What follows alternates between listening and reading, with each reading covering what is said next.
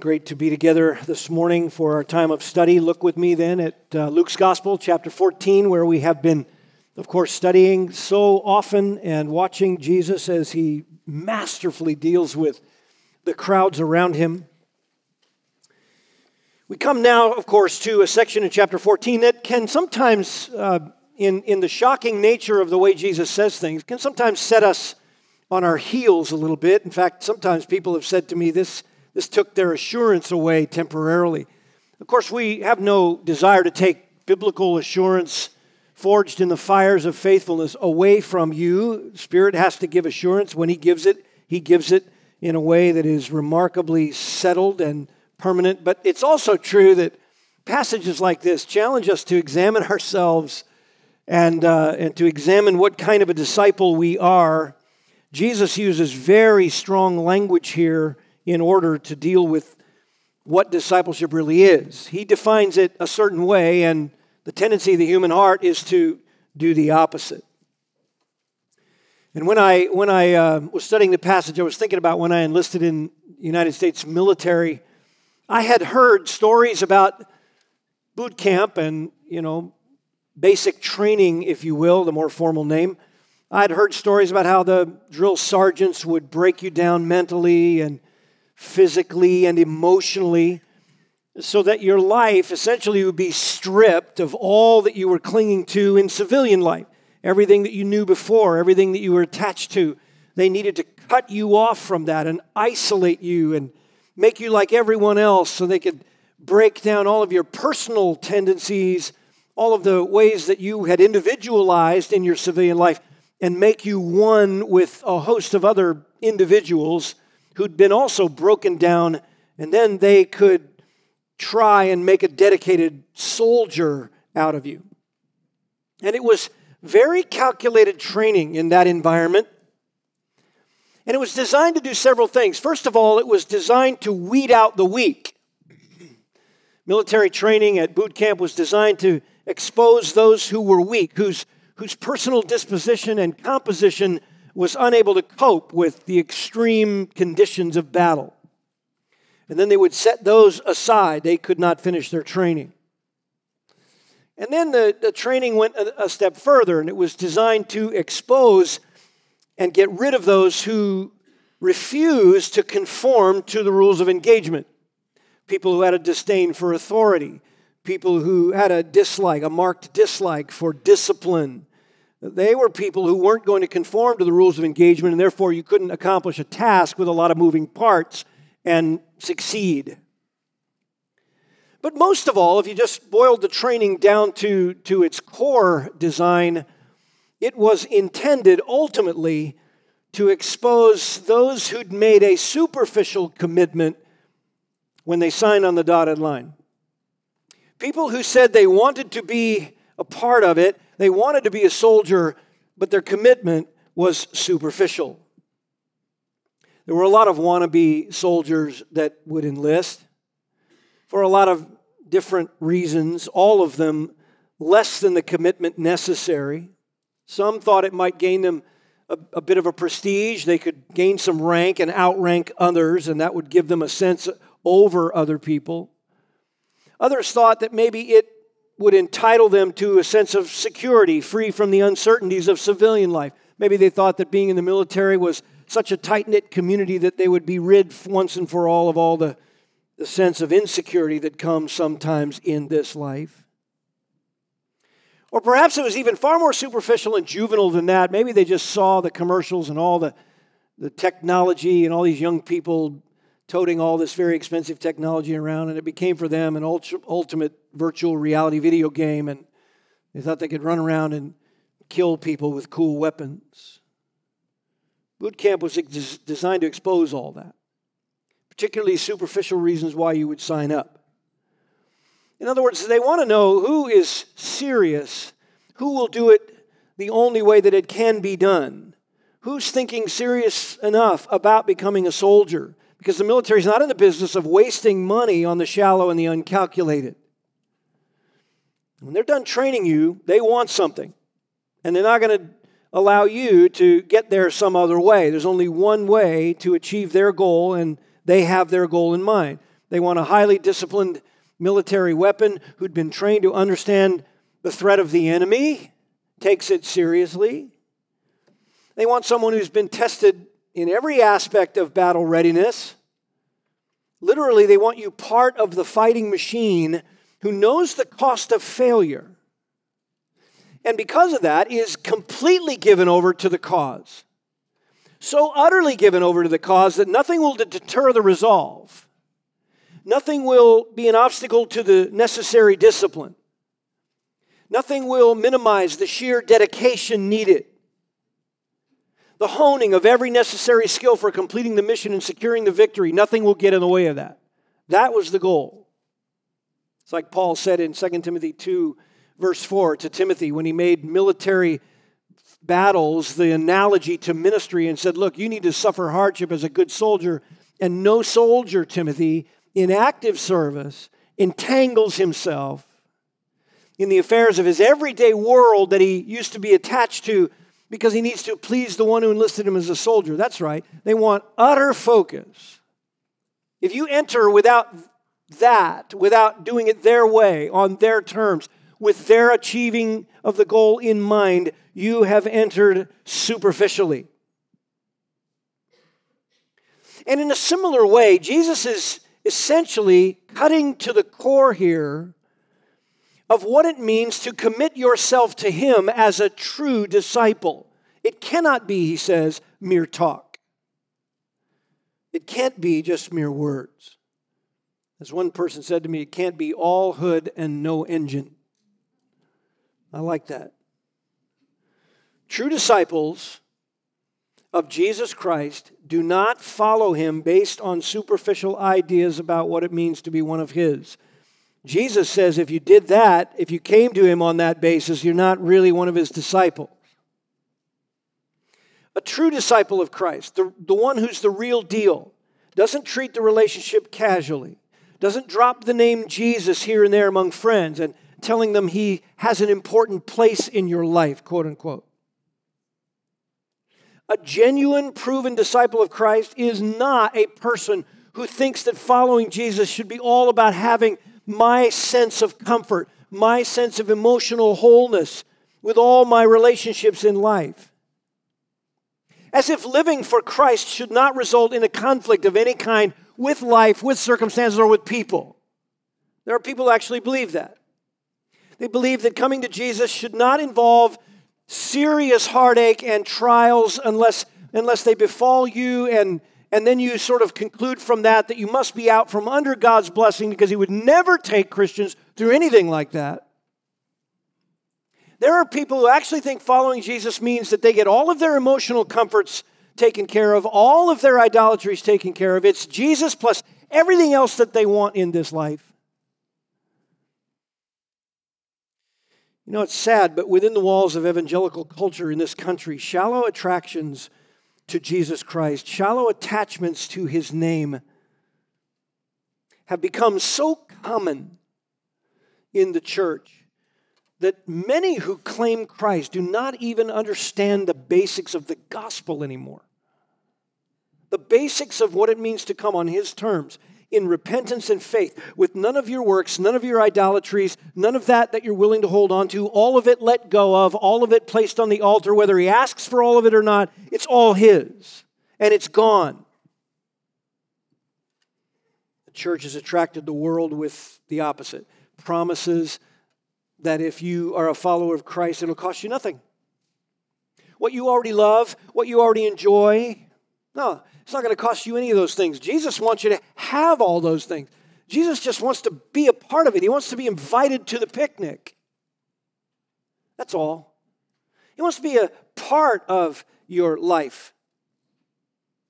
We have promised the world that so often that now the world sort of laughs at the fact that the church claims Jesus and talks about morality and conservatism, but basically they don't see us as any different as an evangelical culture per se. We still love to raise ourselves up, love to brag about ourselves. We love to flaunt whatever it is we love in this life. We love to attach ourselves to the world. We love to minimize what the Bible says, question the Bible, doubt Christ, doubt what it really means. We love that. The church loves that. It's like sport, intramural sport. Listen, Jesus never missed an opportunity to set the record straight, and he does that very thing here in this text. Notice verse 25. Large crowds were going along with him. Boy, haven't we seen that before? All through the gospel, large crowds always following Jesus, throngs of them claiming to be his disciples. They ran around telling other people about him and probably repeated some version of what he taught, saying, look, I know Jesus. Oh, yeah, I follow Jesus. I'm his disciple. I'm one of his. I'm part of that movement. They were enamored with things about the movement, but not serious all the time. And Jesus is constantly wanting to call them out. Look, you're just enamored with my power. You know, I do things, and you're here because you're curious. You want to see some display of the supernatural. Or you're emotionally stirred by the healings that I do. I mean, you can imagine in a culture like that, poverty was rampant and disease was rampant, and even demon possession, it seemed, when the Lord was on the earth, seemed to be exposed more often than not, and no one could do anything. The greatest religious leaders around couldn't exorcise these evil forces, and they tortured people mercilessly. Jesus comes along, he's healing everyone, he's casting out demons. Of course, people were emotionally stirred by such things, and Jesus calls them out for it. All you're interested in is that I take care of your emotional needs. I relieve your sorrows in your personal life. He was fearless, and they loved it because it inspired them.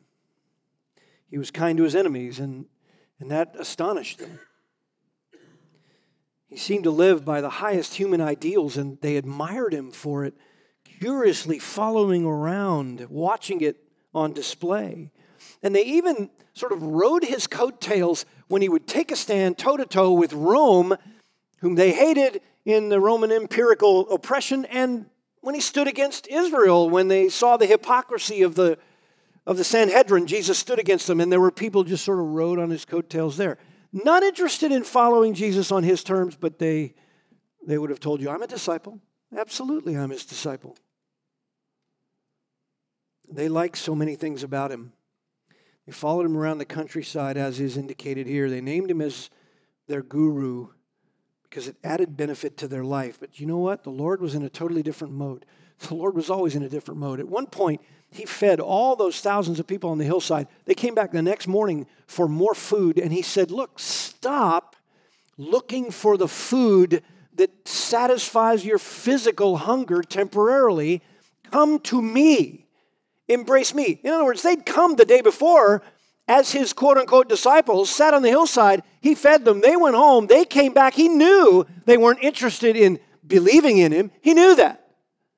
He was in a totally different mode all the time. It's like it says in John chapter 2, many believed in his name, but you know what he did? He didn't entrust themselves to all of them. You know why? Because he knew what was in men's hearts. He knew that they came for these other superficial reasons. They signed on the dotted line, not on his terms, but on their own. He knew it. It happened all the time.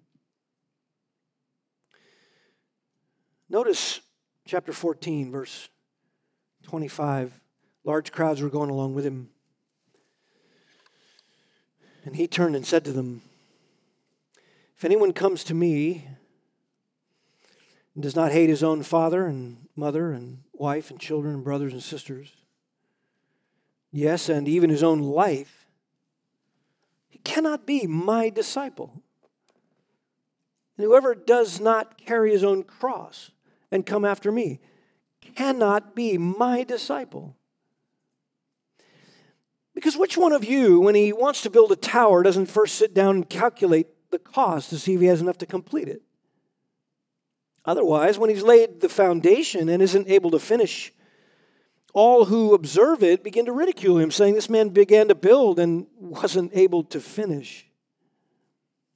Or what king, when he sets out to meet another king in battle, will not first sit down and consider whether he's strong enough with 10,000 men to encounter the one coming against him with 20,000? Or else, while the other's still far away, he sends a delegation at least and asks for terms of peace. So then, none of you can be my disciple who does not give up all his own things. Therefore, salt is good, but even if salt has become tasteless, with what will it be seasoned? It's useless, either for the soil or for the manure pile. It's thrown out. He who has ears to hear, let him hear. This is the way that Jesus spoke to crowds often in order to filter motives and whether or not you understood what you were doing. You follow him around for curious reasons, but why are you really there? Why are you really following him around saying you're his disciple? Because Jesus says here there are some conditions you must consider. There are things you must consider about what it means to actually be called a true disciple. Now, you don't have to do anything to work your way there. No one can work their way into being a worthy disciple of Christ. Christ saves you and makes you a disciple. But in order to come to him, you must come to him on his terms. Your heart must be fixed on what he says discipleship is and not on your own definition of it. You don't get Jesus added to whatever it is you think discipleship is. That's his point. Now, we'd heard him say strong statements like this before. In fact, look back at chapter 9 for a moment. We'll refresh our memory. He'd said things like this numerous times. And I can imagine why Luke records it over and over again, because it was shocking language. And it probably caused crowds to peel off, as it often did by what we read in the Gospels. Verse 23 of chapter 9, he was saying to them all, if anyone wishes to come after me, he must deny himself and take up his cross and follow me. You remember when we studied this, deny yourself. It's a verb that means to disappear, to make yourself go away, to make you, your individuality, your interests, your desires, your agenda, your aspirations, all of that is to be put on the altar and killed. You go away in terms of everything that you believe about yourself, everything you want to be in and of yourself. You must deny yourself. Notice, take up your cross daily. That is a metaphor in the ancient world for death. To be crucified was to have your life taken and in a curse, the death of a cursed one. Look, you're to take up the cursed life. You're to take up the life where you die and Christ begins to shine through you. You do that, he says, if you really wish to come after me. And then you follow me. You do what I say. Verse 24, because if you wish to save your own life, you're going to end up losing it. If you wish to save everyone, if you wish to lose your life for my sake, you will save it. It doesn't profit a man if he gains the whole world and loses or forfeits himself, does it? Whoever is ashamed of me and my words, the Son of Man will be ashamed of him when he comes in his glory and the glory of the Father and of the holy angels. Strong words by the Lord Jesus. Look in chapter 9 a little further, up at verse 57. They were going along the road, and look at this claim someone made. I'll follow you wherever you go. And Jesus says, well, the foxes have their holes and the birds their nests, but the Son of Man has nowhere to lay his head. Are you willing to follow me when the comforts of life may be ripped from you? And he said to another, follow me. But he said, Lord, I need to go bury my father. Jesus said, allow the dead to bury their own dead. As for you, go and proclaim everywhere the kingdom of God. He wanted to go bury his father. The family inheritance was going to be divided up. He wanted his resources. Verse 61, another said, I'll follow you, Lord. First, permit me to say goodbye to those at home. Jesus said, no one, after putting his hand to the plow and looking back, is fit for the kingdom of God. Look, your family is going to influence you, and you're vulnerable to those influences. They will take you away from the gospel. You need to be about the gospel. Souls are what matter. Jesus had said these kinds of things many times. What was he saying? Look, a life of following Christ has no guaranteed ease to it. All your comforts, you may have them, you may not.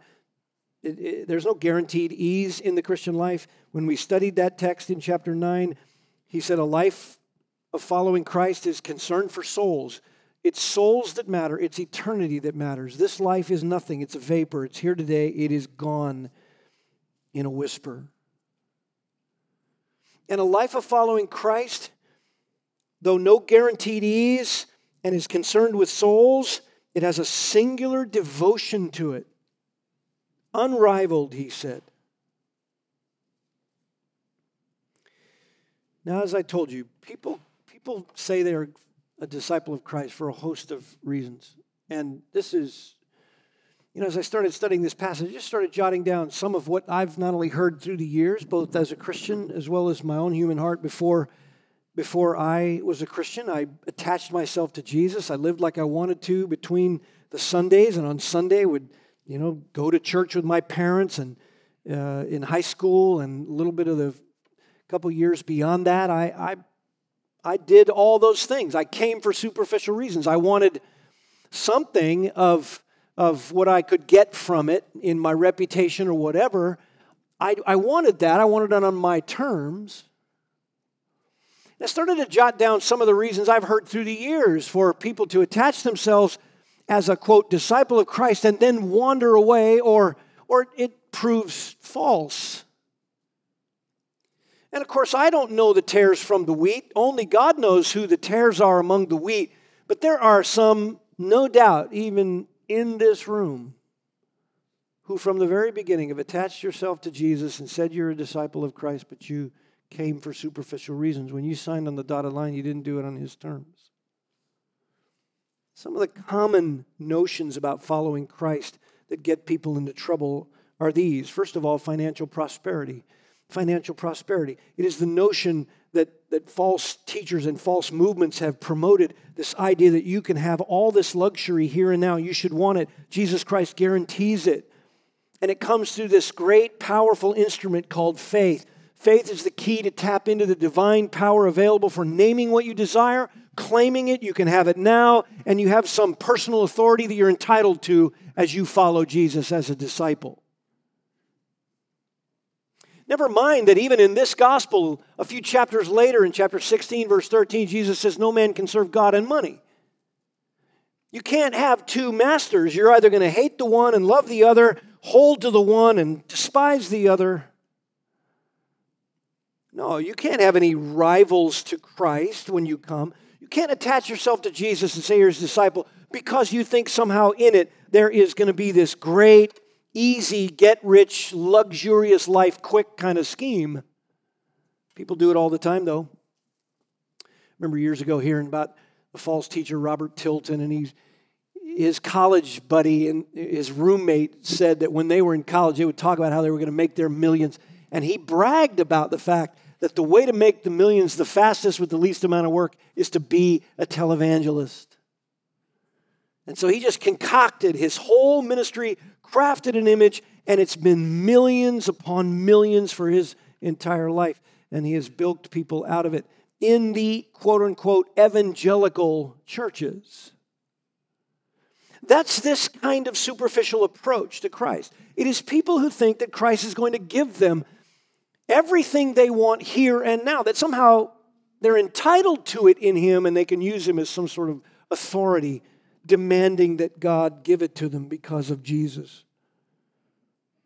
And they ignore passages like Colossians 3:2, set your mind on things above, not on the things that are on the earth.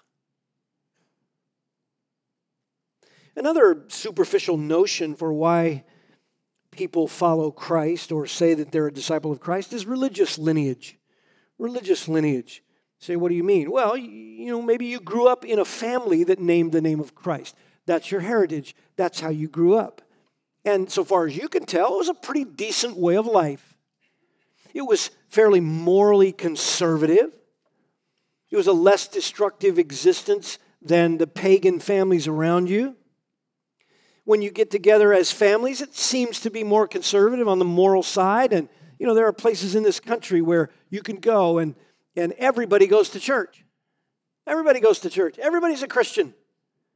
I mean, I lived for 3 years in the military in that part of the country, and it's just shocking. They don't care about anything about Christ midweek, don't even know anything about the Bible But man, they're a disciple of Jesus. They go to church.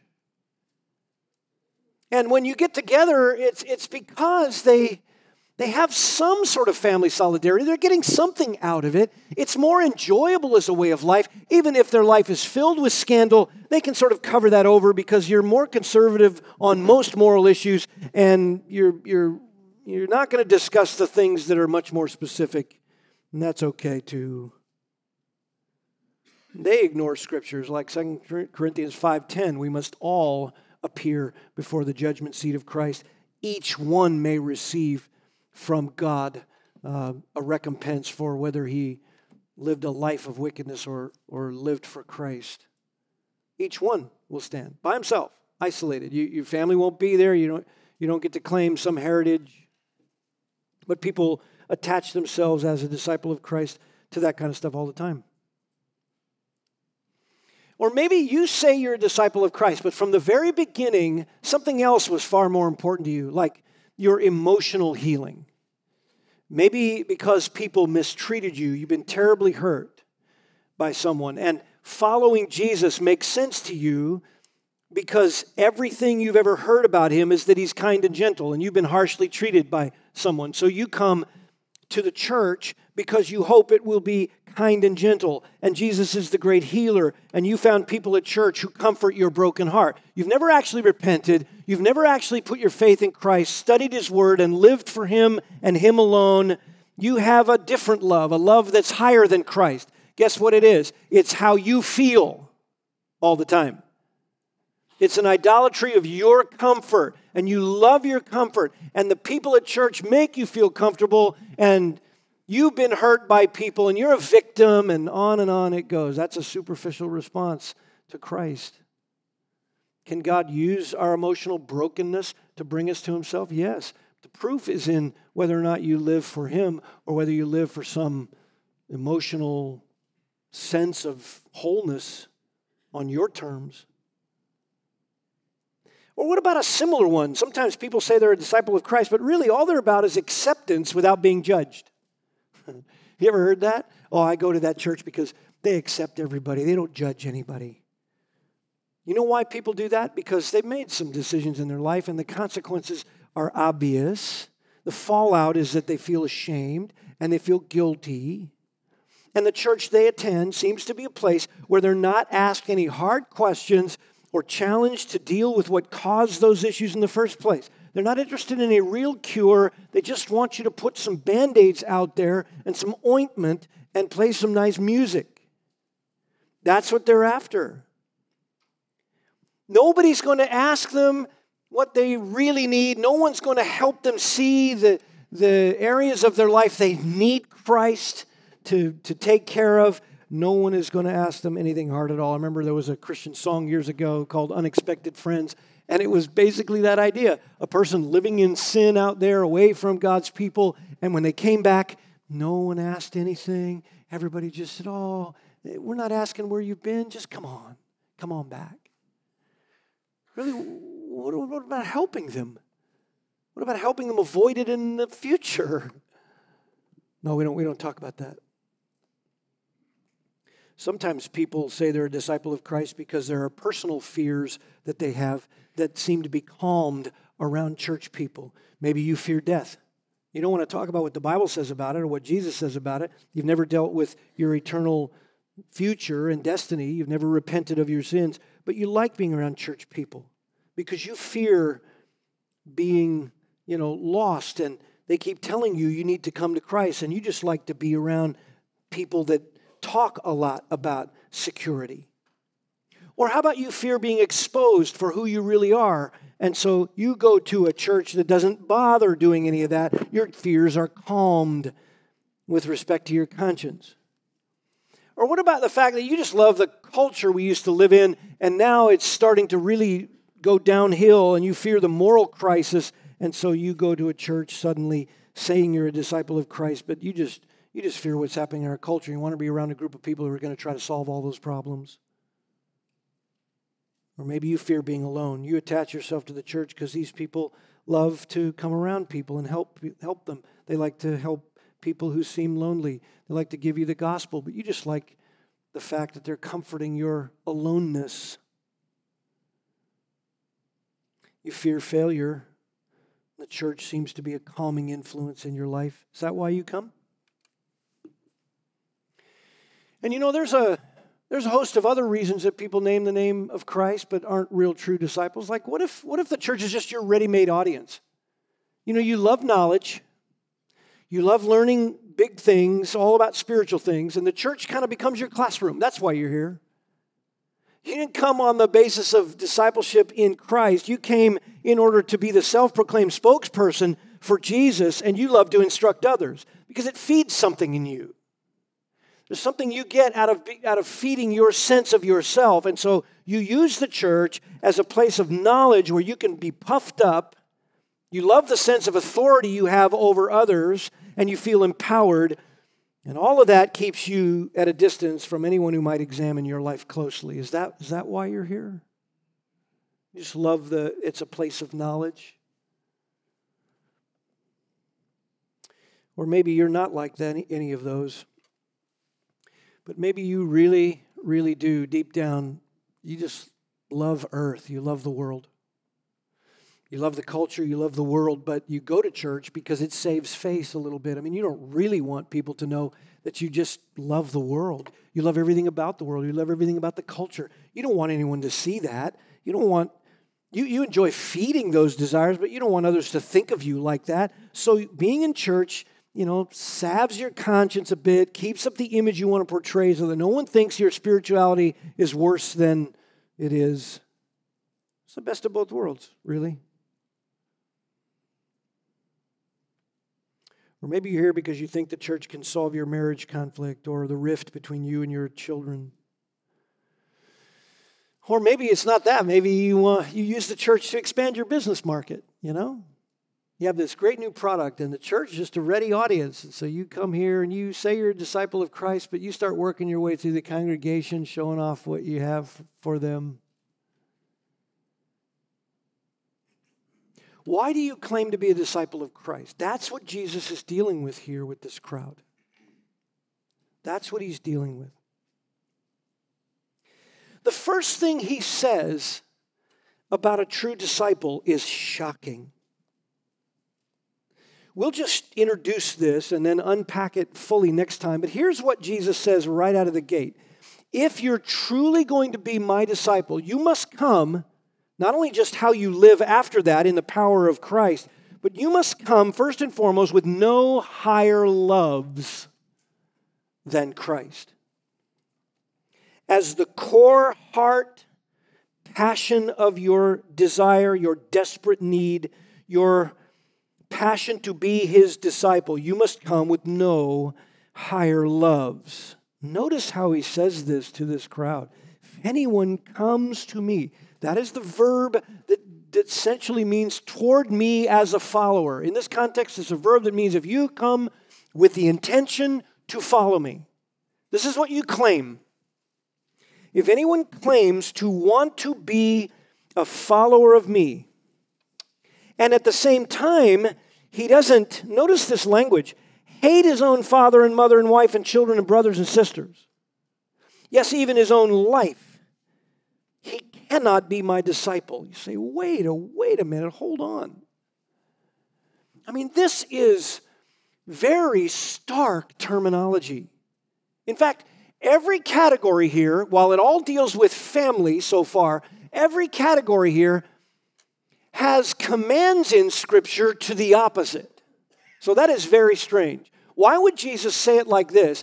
If you're commanded to honor your father and mother. That is the first command, by the way, with a promise that it will go well with you on the earth. Yeah, that's right. When children respect and honor the authorities in their life, even after you get out from underneath parental authority and you're on your own, there is still a certain honor with the aged. It is honored toward the seasoned ones in life. They've lived more life than you. They're more experienced. There is to be this honor granted to them.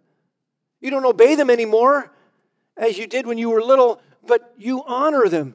That's a command in Scripture.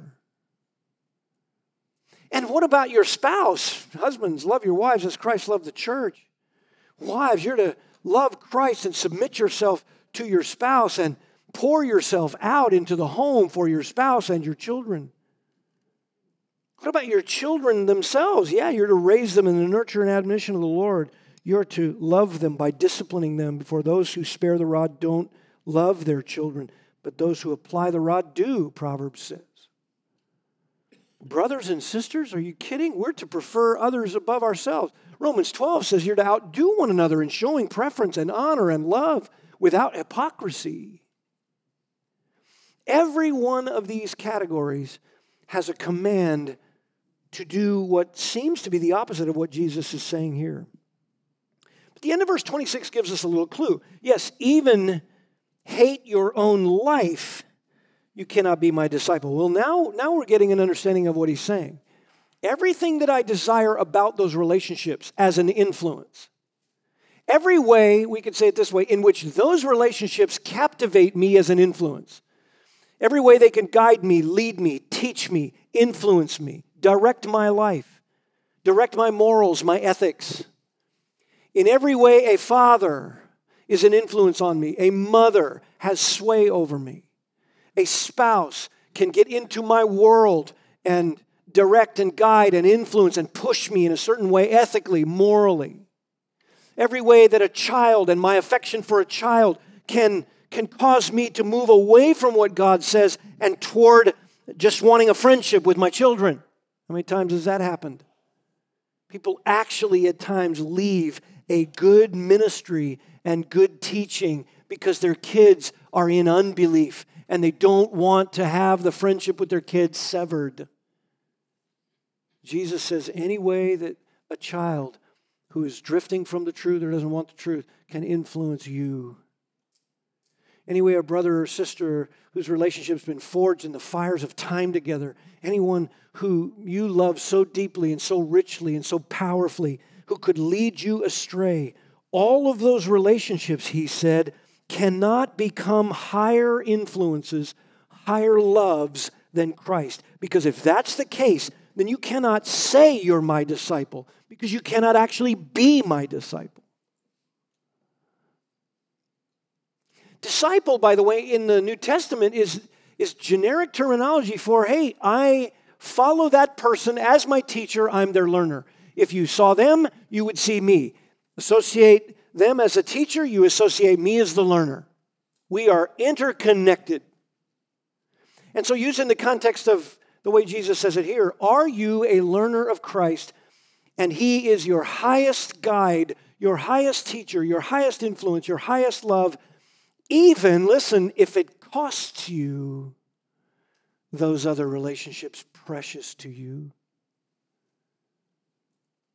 Man, grandparents, parents, husband, wife, brother, sister, young person, children. Those relationships that you enjoy, given to you as a privilege, broken and strained or not, the things you count as close to you, the blood that is thicker than water, all those relationships that you cherish and love and count precious. When you said you were coming to Christ, were all those relationships on the altar? Jesus says it in another occasion. Matthew records where he actually interprets what he's saying here in the shocking way he says it here. He says, if you love those relationships more than me, you're not worthy of me. If you love those relationships more than me, well, what would that look like? Influence. You want your father to have such a close relationship with you that you're willing to let your dad dictate what goes on in your spiritual life rather than Scripture, rather than Christ? You have a problem with your discipleship. You have a spouse that doesn't love Christ, doesn't want Christ, or has a different version of Christ than the Scriptures. What is your commitment? Whom are you influenced by? Those are difficult relationships, but where do you draw the line? Jesus says, by comparison, all those other influences which are precious to you should seem like the opposite if you really are a disciple of Christ. Why? Because a disciple of Christ says, Lord, what do you want in that relationship? What do you say? Lord, when do you want it? How do you want it? What would you like from me? What can I lay on the altar? I own nothing. I depend upon you. I'm your slave. You're my master. You tell me where to go. You tell me what to do. You tell me what to speak. You tell me how to live. You're my highest love, my highest allegiance. I have no higher influence than you. If those things collide, I must make a choice. And a true disciple chooses Christ. Chooses His word, chooses His truth. You say, well, Pastor, I struggle sometimes to follow Christ at that level. Do you know what you need to do? You need to get very specific. What does Christ demand of you specifically? If you're living in the generic, then yeah, you can sort of blend in a blurry way those dynamics. Oh yeah, my family, they have some influence and they're not always following the scriptures, but we get along. Why? Because you're never specific. If your family has another gospel, you're in danger. That line should be clear. Even when you spend time with them, that line should be pretty clear. If your family has a different Jesus, that line should be pretty clear. If they have a different ethic than a biblical ethic, if they have different morals than biblical morals, those lines should be more and more clearly drawn as you try to love them. You try to explain those things and open up the Word of God. If you get generic, you can blend it, you can get blurry, but Jesus says, that's not your love for me. Your love for me, if you want to be my disciple, ought to be, by contrast, the opposite. It ought to look like the opposite. Your love for me is to be so much higher that nothing else compares. What is it going to require? Well, the end of verse 26, you shouldn't love your own life. Verse 27, whoever doesn't carry his own cross and come after me can't be my disciple. There it is, a metaphor for death again. The death of self. So all those things I listed, you can't come to Jesus and want financial prosperity. He may take it all from you. It's all His anyway. You can't serve God and money. You can't come to Christ and say, I'm a disciple of Christ, but you never really dealt with the fact that you need to repent of your own sin. You're banking on what your family did. You're banking on how you grew up. You're banking on church involvement or what your grandparents were. I remember a guy one time, beloved brother, and was in actual ministry, full-time ministry.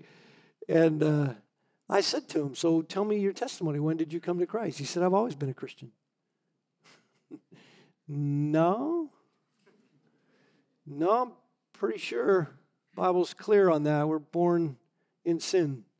You're not born a Christian. What was he doing? He grew up in the church. Parents were always in the church. His family's always been in the church. He's just automatic. Happens all the time. If you came to Jesus and He's your emotional healer, not through the gospel, but through the people of God who make you feel better about yourself, well, you got to check whether you're truly His disciple. You can't come to Jesus because the church doesn't judge anyone. Well, the church is no one's judge, but Christ is, and He's the head of the church, and He opens up His word, and He tells us what the gospel is and who is in and who's not, and what the fruit of the gospel is. If somebody's not showing any fruit, they can come around and say they're a disciple all they want, but if they just would rather live for themselves, it's not faithful. What about your personal fears? If they're not calmed in Christ, you need to check whether you're His true disciple. If the church is a ready-made audience where you get puffed up with knowledge and you use it sort of as your little token classroom, you can't come to Christ that way.